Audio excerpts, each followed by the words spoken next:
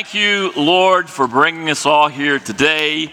The Bible tells us clearly that the kingdom of God is not about just eating or drinking or everyday living. The kingdom of God is about faith, hope, and love, and living in the power of the Holy Spirit. And so I hope that this morning you've gotten a taste of that. The Bible tells us the Holy Spirit is a counselor, it's a comforter. It also convicts us of sin, righteousness, and judgment, and is that transforming power and force within each born-again man or woman of God who's trusting in the lordship and the cross of Jesus Christ, that transformation that helps them become more and more like Jesus Christ and like God himself. I'd like to ask you to turn to the book of James. We're in our second week in the book of James. We're in the middle of a series on living generously and compassionately, and we had 3 weeks in Jonah. We've got 3 weeks in James, the book of James, and then several weeks in the life of Jesus with this powerful J-force, Jonah, James, Jesus. And as we're considering the themes of compassion, not only in those books, but also in their lives as well. James is, without any question, a very serious book. It has a lot of gravitas, a lot of weight. And so I want to invite you to turn with me over to James chapter 1. Didn't Jeff do a great job last week getting us started in the book of James? He gave us a great introduction, and he helped us see how very practical the Bible is, the book of James in particular. In fact, it was written with just that kind of concept in mind. We're going to be able to see today as we go through several of these passages. I'm going to focus in on chapter 2 and into chapter 3. Jeff touched on several things both in chapter 2 and in chapter 3 on partiality, about the tongue, and you'll see how many of these themes just continue to intertwine. And yet we will add something that is very, very important this morning, and that is the true nature of biblical faith.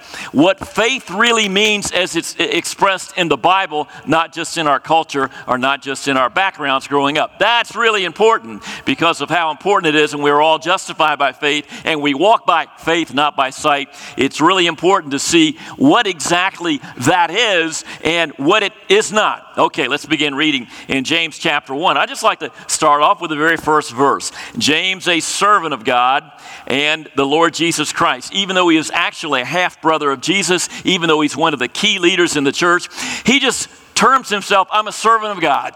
I'm a servant of Christ. And isn't that how all of us should think, no matter what our station in life? We're just here to serve and to give other people. And he says, I'm writing to the 12 tribes scattered among the nations. They're not in Jerusalem anymore.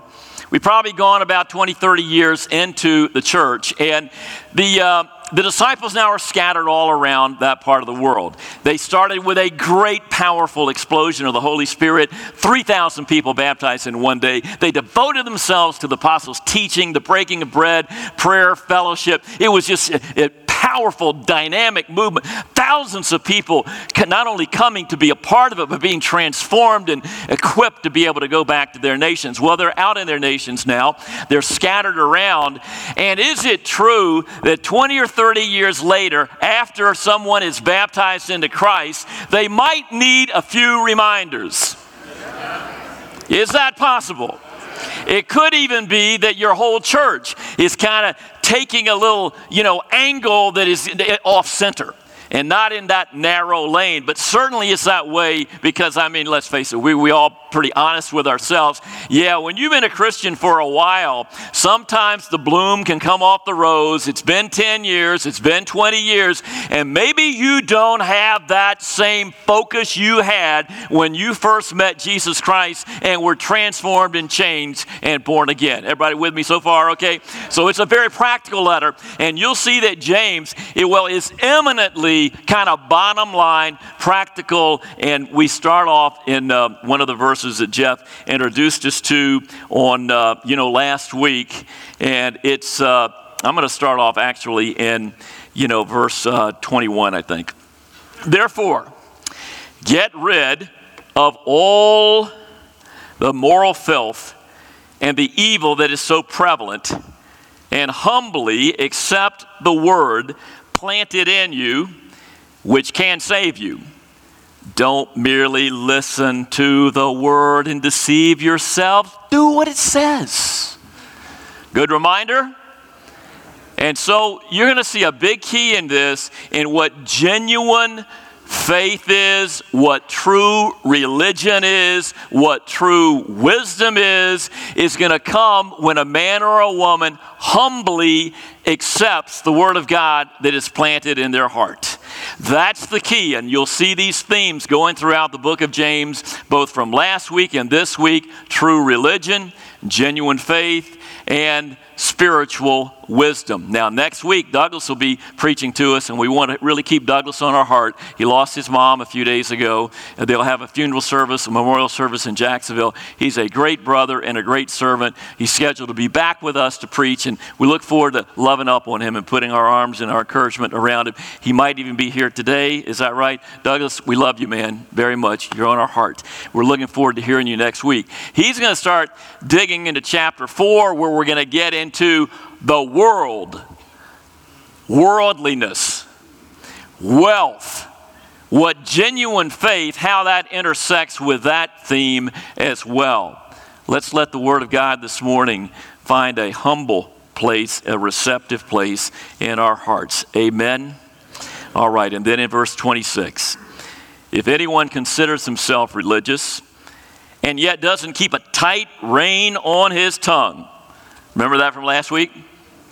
Well, he deceives himself. Once again, this word deluding yourself, deceiving yourself, if you think you're really right with God, or really have a walk with God, or you're really in relationship with God, or really right with Him, don't get fooled and deceived and deluded. Once again, this theme. If you consider yourself religious and don't keep a tight rein on your tongue, he deceives himself, and his religion is, what's your Bible say? Mine says worthless. Yours could say useless. It's not of any benefit to us or anyone else. And then he says religion that God our Father accepts as pure and faultless is this: look after orphans and widows in their distress and keep oneself from being polluted by the world. I'm glad we got to have an exercise in that yesterday and in the weeks leading up, right? About true religion and caring for people that don't have what we have ourselves. And in this specific case, we were focused on orphans in Africa and early childhood development and the needs of many single moms and others in a place far away, in a much different standard of living, but with real needs and people just like you and me. And we wanted to raise a little bit of money and to raise awareness. And in some measure, we certainly did that. We weren't the only parade in town. We weren't the only people, the only group gathering together for awareness. Also yesterday, a few hours after we finished, the annual Dyke March began. It's a march dedicated to the empowerment of women in Atlanta and beyond. The Dyke March, with its focus on women, tries to create an atmosphere of inclusion and community.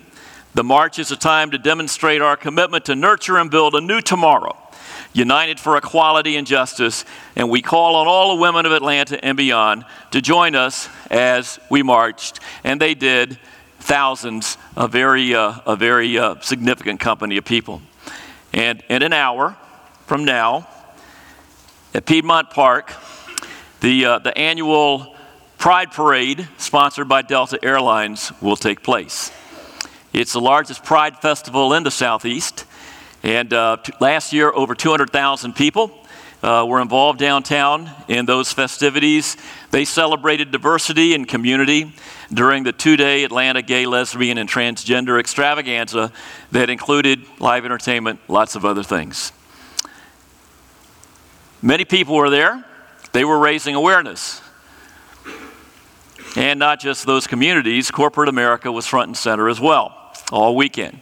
Delta, Coca-Cola, Nissan, T-Mobile, Hilton, all participating and helping sponsor the celebration. Reminding all of us that in the bottom line, it's all about the almighty dollar in so many respects. That's what was going on. What surprised many people last year at these gatherings was how many babies, toddlers, and kids turned out for the Atlanta Pride celebration.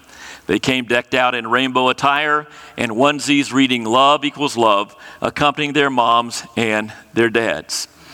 I'm grateful that we had some babies and children with us yesterday as well, and that we were also working as much as we could to teach them also about diversity, about compassion, about unselfishness, and love. There are a lot of competing voices in this world trying to raise awareness and trying to raise support. I'm personally thankful for every ounce of effort that we can expend as an individual, as a small group, as a family group, as a church, as a brotherhood, to lift up the needs of people that are hurting and to lift up the good news of Jesus Christ. And I hope that you join with me, and you will only decide that rather than being a light that is hidden under a bushel, that you absolutely will respond to Jesus Christ and let your light shine in love. The very last verse we're going to look at today is from 1 Peter chapter 4 and verse 8. Above everything else, love one another, because love covers a multitude of sins. In 1 Corinthians chapter 13, we know faith, hope, and love always continue on, but the greatest of these, even there, is love. James. Okay, so we think about James. There are a lot of opinions about the book of James. It's eminently practical, isn't it? Wouldn't you call it convicting, you guys that have read it? Wouldn't you say he has a very bottom line, very specific, sort of focus? It's almost like he's been reading your mail or somehow has had a video on you during the week. And he's noticing what you're saying, what you're thinking, how you're treating people, etc., etc. It is very, very practical and, engaging. People have had a lot of different opinions about it. One of the most famous religious leaders back about 400 or 500 years ago, Martin Luther, not Martin Luther King, but Martin Luther, one of the architects of the Reformation, actually called James an epistle of straw. We'll talk more about that later on. There are a lot of different opinions about this book because of its challenging and practical nature. The book of James is challenging and serious. So is Jonah, but Jonah has a little bit more entertainment value. The book of James, we are not about the big screen here. We're not about, great sound. We're not about video. We are just about opening up the Bible, looking at it, bringing it into your heart, or being with a group of other, people seeking God's will and hearing the Word of God presented and preached. That's what the book of James is about. So I hope that you'll put on your seatbelt. And how about we take look at a few more verses, all right? James chapter 1. Let's keep reading, okay? Here we go. Actually, right now, we're shifting over into James chapter 2, and we'll make our way into chapter 3 as we talk about continually true religion, genuine faith, spiritual wisdom in the book of James, and particularly as it relates to faith. Here we go. Of course, Jeff really did a beautiful job on these first few verses and talking about favoritism and prejudice, bigotry, that kind of thing, and not treating people a certain way depending on how much they're like you or what you may get out of it. But then we keep on reading and we go down now to James chapter 2 and verse 14. Some of the more famous verses in the Bible. What we're going to see now is James is going to lay out this very, very essential concept of faith and deeds. Some call it faith or belief and works, and how all of this works together in the life of a man or woman of God. We've asked the question sometimes, hey, what's more important? What you believe or the way that you live? Life or doctrine? And, one very good answer to that is like, okay, which wing of an airplane is more important, the right wing or the left wing? You got to have both. They're both essential. This is a theme that's throughout, the Bible. And we'll begin reading here, beginning in verse 14. What good is it, my brothers, if a man claims to have faith but has no deeds? Can such a faith save him. That's straightforward, isn't it? Let's talk about it. A man, woman, perhaps you sitting there, you say, I got faith. I believe in God. I believe in Christ. Does the way that you live and the things that you do have significant bearing on that? And the rhetorical question that's asked, it seems to have a pretty obvious answer, at least to James, in the book of James in the scripture. If a man claims to have faith but has no deeds, can that faith save him? We're talking about salvation here, yes or no? Talk about salvation. That is a sensitive area. It's an emotional area. And if we immediately go to what about my great-grandmother and my uncle and the people over in mid-Sahara, sub-Sahara Africa, or the people over in China, you're going to mess yourself up. Think about you. Think about your life. God can take care of everybody else. Can your faith save you if it doesn't have corresponding deeds? That's the question on the table. It's an uncomfortable one sometimes. And should we just avoid it in the Church of Christ? Should we just bounce over to something else? It's going to be hard to bounce over to anything in the book of James, actually, and be very comfortable, because we're looking at some challenges, in our life. The issue is heaven and hell. The issue is, am I going to heaven or not? That's the issue. Jesus doesn't shrink back from it. He believes there is a paradise, a heaven. He also absolutely believes and acknowledges there is a hell, or someplace that's completely separated from God. You can use whatever metaphor or illustration you want, but it's not good. And he goes on and he says, okay, related to this is this idea of compassion that we've been looking at. Verse 15, let's read it. Suppose a brother or sister is without clothes or without daily food. And if one of you says to him, hey, go, I wish you well, be warmed and filled, as one of the translations says, but does nothing about his physical needs, what good is it? Here's another question. What good is it? In the same way, you notice that? In the same way, a practical example, in the same way, faith with it by itself, if it's not accompanied by action or deeds, is dead. Everybody, are you looking at your Bible?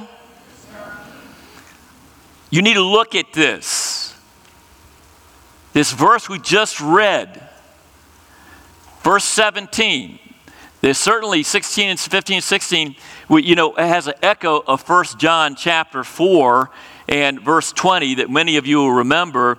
If somebody says, I love God, actually says, if anyone says, I love God, yet hates his brother, he is do you remember what he says? He's a liar. He says, I love God, but I don't really love people. I don't care about, I love God, I just don't care about people. I don't love them. I hate them. He's a liar. Therefore, anyone who does not love his brother whom he has seen, he's right on the row next to you, cannot love God whom he has not seen. It's the same theme. Are you looking at your Bible? I do not want us to get away from this. That all of us, at least we understand, in the same way, faith by itself, if it is not accompanied by action and deeds, is dead.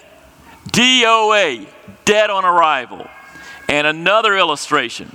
He's going to go on and he's going to say this if we have the courage to keep on reading. If somebody says, you have faith and I have deeds, I say, show me your faith without deeds and I'll show you my faith by my deeds. This is the classic criticism about many of us as Christians and claim to be Christians, is that we don't have the corresponding life. And you got people with all these alternative beliefs or lifestyles who seem to be caring about more people, loving more people, being more encouraging, to other people. And it just doesn't make sense.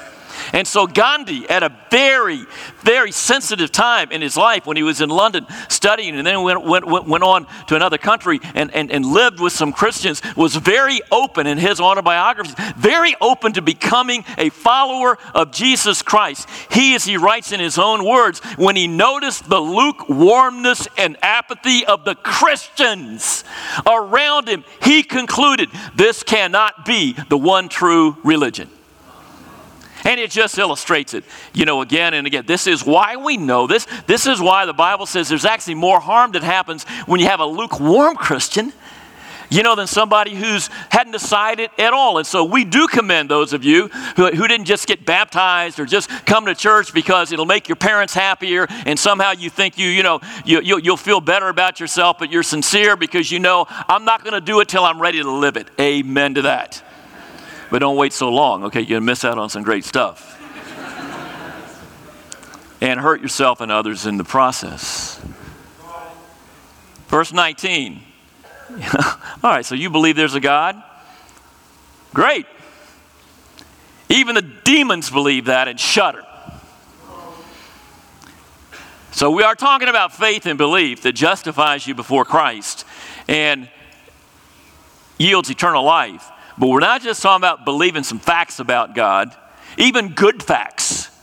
Even believing the fact that Jesus died for you. Even believing the fact that He's the only way to, you got to believe more than a fact. Okay? Even the devils, do they believe Jesus is resurrected from the dead? Of course they do. They understand that, okay? But there is a corresponding response, actions, faith, a genuine faith, as James introduces it in James 1, that accompanies it. And so when we see our signs, and don't you love John 3:16? That's an awesome scripture.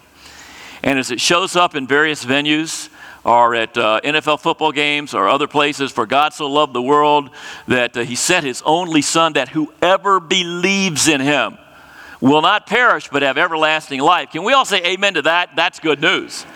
But what does belief mean? Not that belief.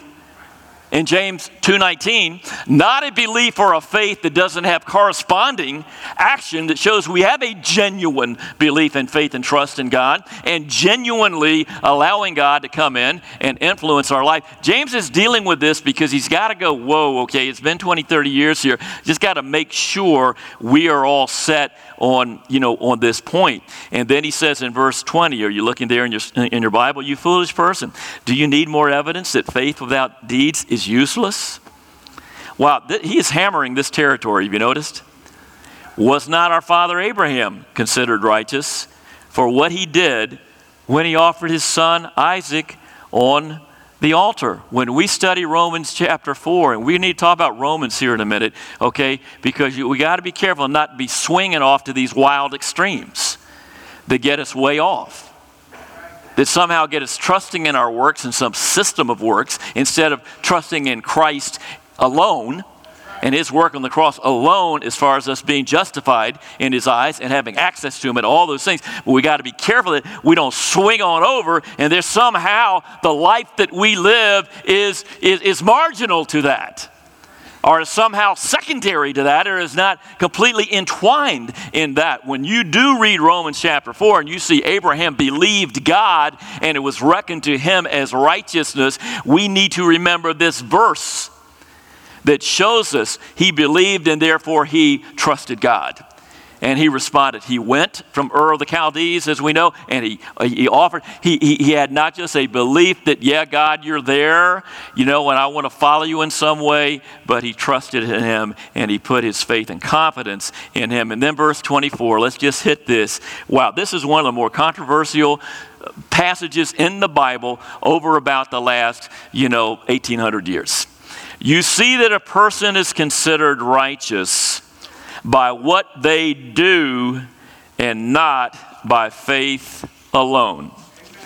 Has anybody ever heard the phrase faith alone? It's a great phrase. Properly understood, it's immensely powerful.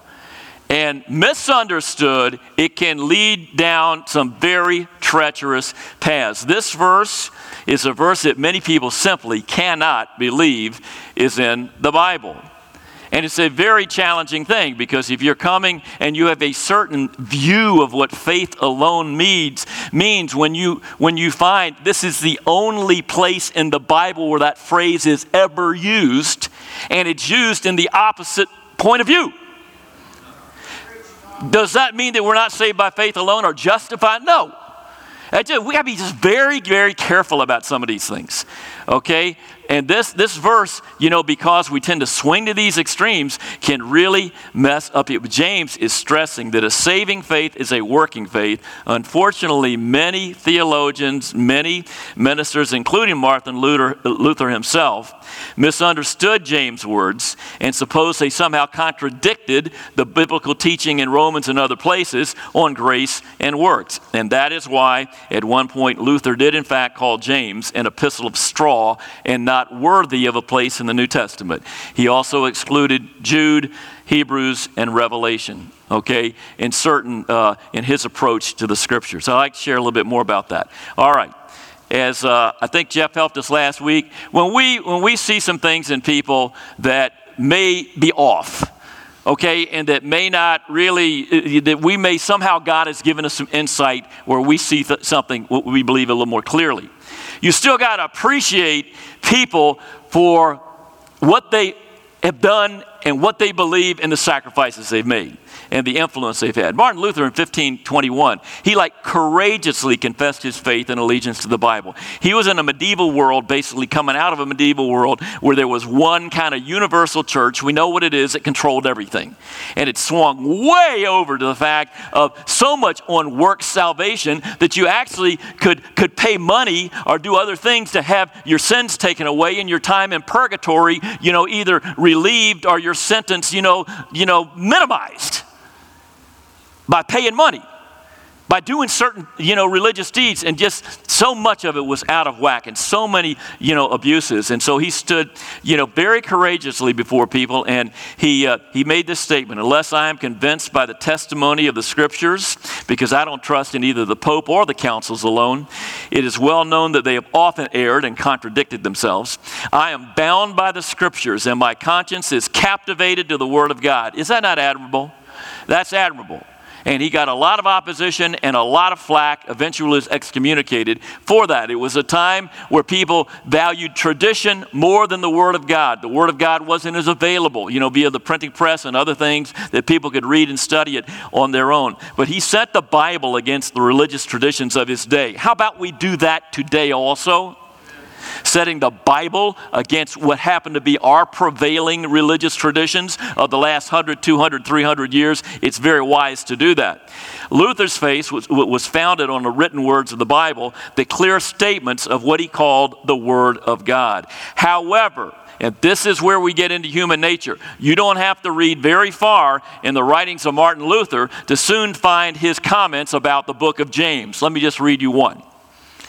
Luther says, I will not have James in my Bible to be numbered among the true chief books, though I would not prevent anyone from including or extolling him as he pleases. But my opinion is that it is not the writings of an apostle. Someday I will use James to fire my stove.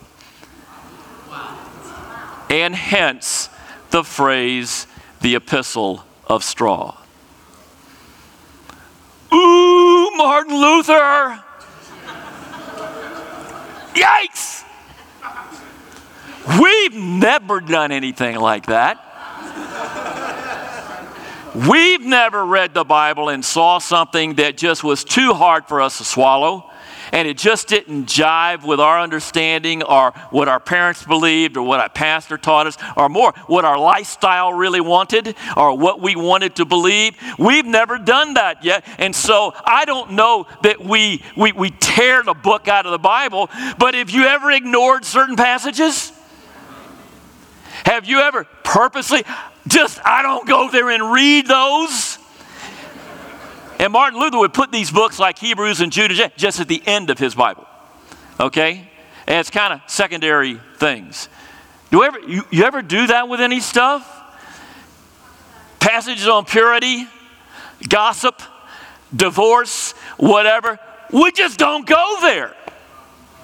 Just don't want to read them. If a friend opens the Bible with us on campus on something that's uncomfortable, something about baptism, about commitment, about conversion, about purity, about our relationship with other men and women, somebody opens up something to us on marriages or raising children or gossip or worldliness or any of those things, do we get kind of, twitched on up, start twitching, kind of want to end, leave? go to another scripture? Cafeteria style, going through the Bible, taking what book, what chapter, what verse that somehow does it for me, but I'm not willing to take the whole thing. Even some of the greatest theological minds in history are challenged with this, and so am I and you. And so this is where we got to get humbly obey the Bible. Humbly let the Word of God find a home in our heart. I can't tell you how important this is, and reading history and going through this many times can really be able to help us in this. In refusing to accept Luther, the Roman Church excommunicated him. They responded with this thing called the Council of Trent, and kind of came back and tried to refute the things that he said. And that's one thing. But then later on, they responded with torture, execution, and great sin. And so they just got rid of. They didn't defriend them off Facebook. They beheaded them because it was too threatening. This is some challenging stuff, but it really, Luther was reading Romans, saw Paul, were justified by faith. Some people want to say, wow, James and Paul, are they at odds? That's silliness. The book of James is not at odds with Paul. They're antagonists, they're not antagonists facing each other with a sword. They're standing back to back because they're confronting different issues. Paul is confronting the issue of having to be a Jew or having a system of law or works that somehow you go through all of that and that gets you justified and right with God. No, it's only the cross of Jesus Christ that justifies us. That's it. That's where we get the alone part, okay? But James is being able to make, this point. Paul's responding to this Jewish legalism that's there. Paul is on how one is declared righteous. James is how one is shown or proved to be righteous, that you got a genuine faith, that you don't have a counterfeit version of the thing. And you got to put this all together.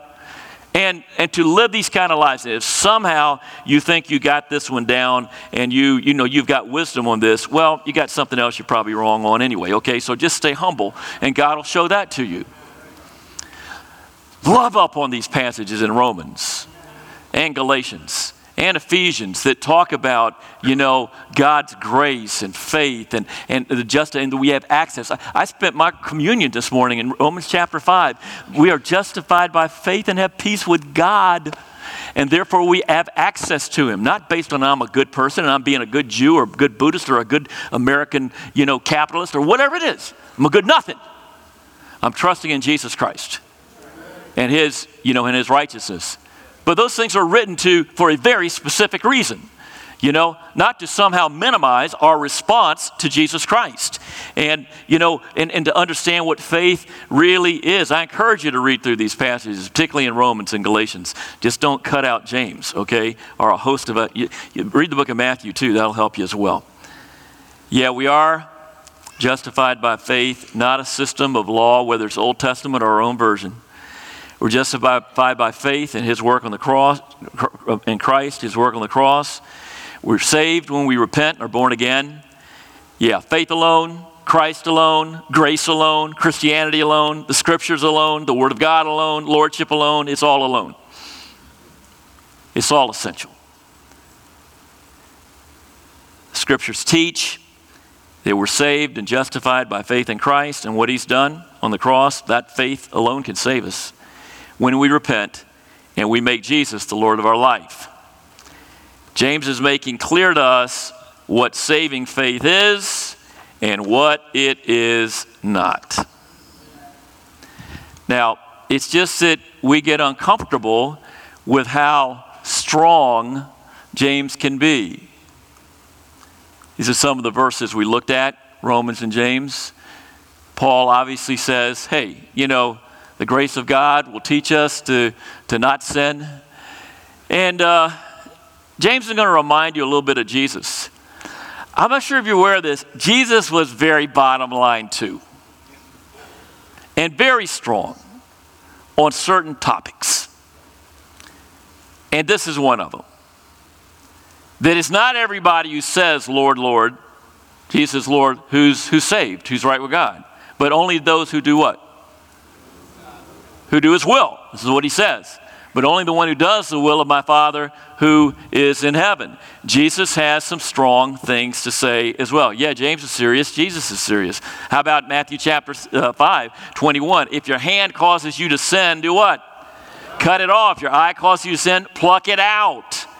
It is figurative. We don't have one-eyed people around here and people with missing hands, okay? It's to make the point, you got to deal with it strong, not with a Q-tip.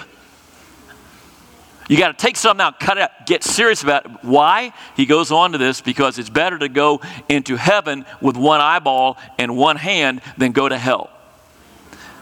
Am I exaggerating? It's exactly what he says, twice. So Jesus understands the gravity of this kind of thing, and he's making these points, and it's in this same spirit in the book of James to make sure that we are dealing with this. Can you be compassionate and hard-line at the same time? Well, you can. Just look at Jesus, just look at God, very kind and loving with people, but very challenging with teachings and with what genuine faith really is. And then if you had to illustrate it any further, look at this. Look what he says in verse 26. It's amazing. We've talked about Abraham, one of the great intimidating, challenging figures of history. And now we talk about a little lady named Rahab who was a prostitute. They were all saved the same way, by faith and trust in God. In the same way, verse 25, Rahab, the prostitute, was considered righteous for what she did when she gave lodging to the spies and sent them off in a different direction. As the body without the spirit is dead, so faith without deeds is dead. Anybody get the general drift here? It is important to take this book, take these scriptures. I may have said it in a way that was clear and helpful to you. I may not have. That's really not the important thing. What's important, you have a Bible. You can open it up. You have friends that God has led into your life, and you can dig in and wrestle with these things. So we can truly have a genuine faith, true religion. And as you look in chapter 3, we'll just look at a couple of verses before we're done. Genuine spiritual wisdom. And this is all tied together. What true religion is, true faith, and what true wisdom is. And so, as we mentioned last week, we already talked about the tongue. But when you see this little section in verse 17 on wisdom, he asks the question, who's wise and understanding among you? Let him show it by his good life, by deeds done. You see this again with the humility that comes from wisdom. And if you harbor bitter envy and anger or selfish ambition in your heart, don't boast about it or deny the truth. Such wisdom does not come down from heaven, but it's earthly, unspiritual, and of the devil. For there you have envy, selfish ambition, and there you find disorder and every vile practice. Spiritual wisdom and unspiritual wisdom. And here's how Paul puts it, we all think we got some knowledge about certain things. And he said, but the issue is not knowledge, the issue is love. We all possess knowledge, but what does knowledge do? Puffs you up with pride. Actually a medical term like swelling, like you're getting swollen, inflammation. It's not positive. Knowledge alone will puff you up. Okay, but love does what? It builds you up. And if you think you know something, you don't know nearly as much as you need to know. Stay humble, he's talking about. And I got to tell you, I really did appreciate the article that Jack Frederick sent in to Disciples Today. Okay, and it's really worth a read. And he ties in the sermon from last week and this week when we're talking about the tongue. Because he's talking about the way, as he watches the news, some of the stuff that he sees. I really recommend this to you to take a look at on our website, or if you've got the physical copy, and how people seem to really know what the answer is to our nation's problem. They really seem to know the hearts of the people that they're against. And Jack went on to say, he watches this stuff. He says they're very smart people, those who are speaking, but there is guile in their hearts, and their speech is more insidious and harmful than vulgarity or profanity. And he said he doesn't even watch it anymore. And I think many of us have kind of gotten unplugged from some, of this. Biblically, the article goes on to say we're commanded to avoid speech which is not upbuilding. The more important principle that should guide us is love. Disciples, watch your speech. And watch out what you listen to on TV. Thank you, Jack. Thank you, James. Thank you, Jesus. True religion, true wisdom. It's not about how smart we think we are, and how stupid we think somebody else is. It's that we're being loving. We're praying for our enemies. We're caring for people and not saying bad, ugly stuff about people. Even if we abhor some of their positions and some of the things that we do, we watch our mouth, okay? Because we're going to be and we watch our heart. And we watch our prayers, because true wisdom from above, look in your Bible, it's full of the fruits of the Holy Spirit. There's another kind that comes from down there, from the devil, that's ungodly and unspiritual and is full of knowledge, and we think we know something, but it's devoid of humility. You know what? I think humility is a good place to end. What do you think? Above all else, how about we love each other? Everybody in here, you get a chance to warm up on each other when we're done in just a minute. And the people at work, people in our neighborhoods, people at school, people we oppose, people we shake our heads and we can't figure it out. But above all else, okay, let's love one another. What abides in life? Faith, hope, and love. And the greatest of these is love. As we keep reading the book of James, as we keep getting with each other to mentor, disciple, train, help each other, as we continue to dig into the scripture and walk with God, let's really seek to have true religion and a genuine faith and spiritual wisdom as we humbly accept the word of God planted in our hearts, which can save us.